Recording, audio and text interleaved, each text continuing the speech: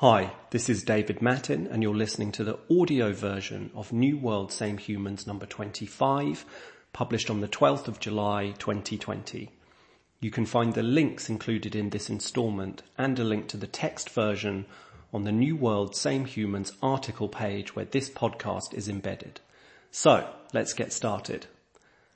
The internet was supposed to bring us closer together. We all know that the reality has not been so simple.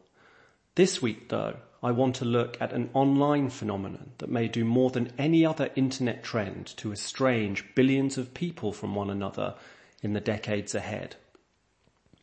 One wall, two realities.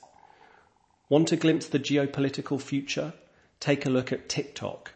This week, the app was pulled deeper into an ongoing dispute over who rules the internet and, by extension, the world. Earlier this week, TikTok announced that it is pulling out of Hong Kong. The company cited a new security law that grants mainland China increased powers over the city. TikTok say they're concerned that if they continue to operate in Hong Kong, they may be forced to hand user data to the Chinese government. The kicker, TikTok is owned by a Chinese company called ByteDance. That means the app has always been viewed with suspicion by the US government, which views Chinese social platforms as an arm of the state. ByteDance have always been keen to stress that the version of the app that operates worldwide is independent of the domestic version, called Douyin.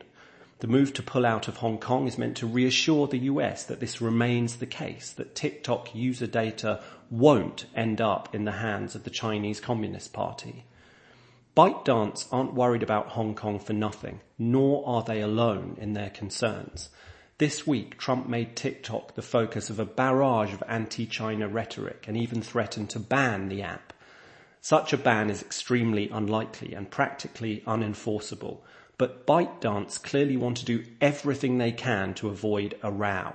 Meanwhile, Google, Facebook and Twitter have said they'll stop responding to requests for user data made by the Hong Kong government. So this is July 2020. An app best known for teenage viral dance crazes finds itself at the centre of an increasingly fraught set of geopolitical tensions. There is, of course, a broader story here. Indeed, the overarching context for these events is a phenomenon that will do much to shape the decades ahead. The internet is dividing in two. We're seeing the consolidation of two rival online spaces, one for China and its allies and another for the rest of the world. This division has been emerging for years now. Chinese citizens have long been unable to access a host of Western platforms, including Facebook, Twitter, Dropbox and Pinterest. So what's new? First, it's ever more clear that China sees the pandemic as an opportunity to take a great step forward in its project for global dominance. That means a much more assertive CCP, see the moves to take control of Hong Kong. Second, and relatedly, we're entering a new age of deglobalization. Even if Trump doesn't win a second term, it's likely the US will remain somewhat protectionist.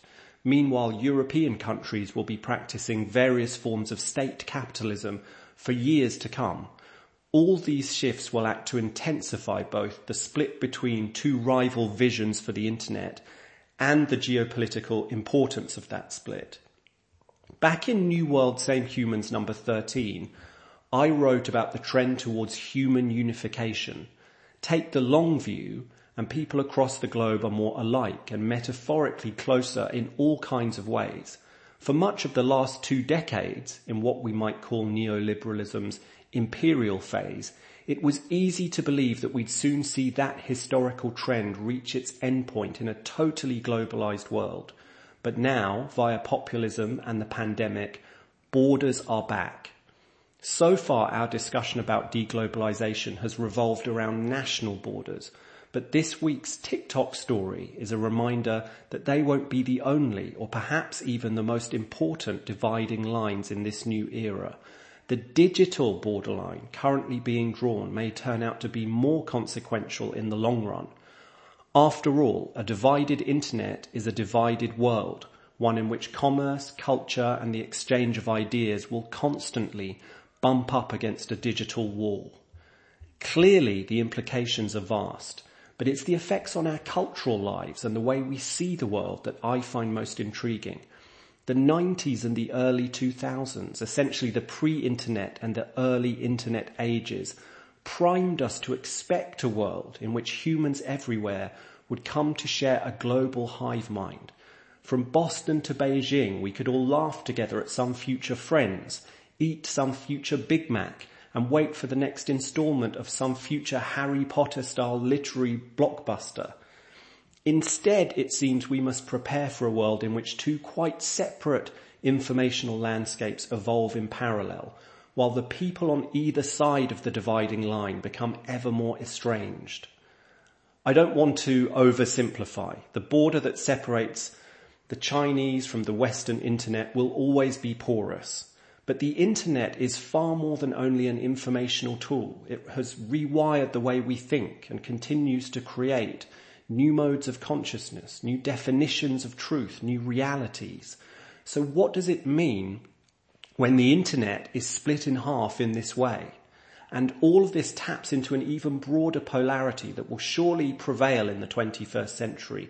That's between liberal democracy in the West and the audacious experiment in techno-authoritarianism that is currently taking shape in China. Rewind 30 years and the early pioneers of the internet believed they were building a technology that would, by connecting the world, usher us into a new age of mutual understanding. This story is a reminder that the reality has been much different. Digital technologies cannot liberate us from the bonds of history, nor do they allow us to transcend our fundamental nature. Rather, they cause that history to haunt us in new ways, and they allow our fundamental nature to find new expression. We expected a future of shiny, happy, liberal, democratic consumers. Instead, we face the spectre of a world divided in two. What does that mean for our shared journey as a species? How sustainable is it? How intense will the calls be inside China and out to tear down the digital wall that separates one internet from another? We're going to find out. Lucky for some. 4 extended snippets to throw across the virtual border wall this week. Speaking of virtual borders, I wasn't looking for a story that perfectly encapsulates the dark intersection of big tech and looming authoritarian dystopia, but I found one. The US wants to build a virtual wall along the border with Mexico. Hundreds of solar-powered towers equipped with cameras and thermal imaging will surveil the borderline. An AI trained to distinguish humans from animals will alert guards if it sees people trying to cross. The company behind all this, Anduril, is the creation of 27-year-old Palmer Luckey. He sold his previous startup, Oculus, to Facebook for $2 billion in 2014. Young workers are missing the office more than their older peers. In a survey of US workers conducted in April, over 70% of Gen Z and 60% of millennials felt negative about working from home compared to 50% of older workers. Get ready for the next HR message from hip startups keen to attract young talent. We have an office and you can come every day. Niantic, the company behind Pokemon Go, is partnering with the UK immersive theatre company Punchdrunk to develop the next generation of live experience, which they say will be at the intersection of immersive theatre and gaming. Regular readers will be reminded of a New World Same Humans obsession, augmented modernity, and the emergence of virtual worlds as domains of meaningful experience. A Russian-American historian predicted the political unrest of 2020. Back in 2012, Peter Turchin predicted that 2020 would be a year of peak social unrest in the US. Turchin uses mathematical models to spot deep underlying patterns in history. He calls the discipline cliodynamics. The historian says falling living standards and rising competition among social elites are key causal factors for the current unrest. The existence of patterns in history is another New World Same Humans obsession. Internet dream time. Thanks so much for listening this week. When it comes to the future and the bifurcation of the internet, New World Same Humans will keep watching. This installment covered an unlikely trifecta: TikTok, Trump and the CCP. With those players on the field, who can say where the game goes next?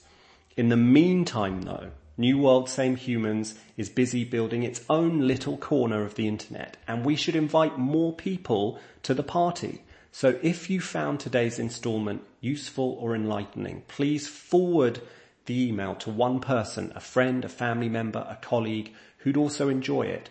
Or share New World Same Humans across one of your social networks and let people know why you find the newsletter valuable. All you have to do is navigate back to the article page where this podcast is embedded and hit the share button. But that is more than enough from me for this week. Thanks so much for listening, and I will be back next Sunday.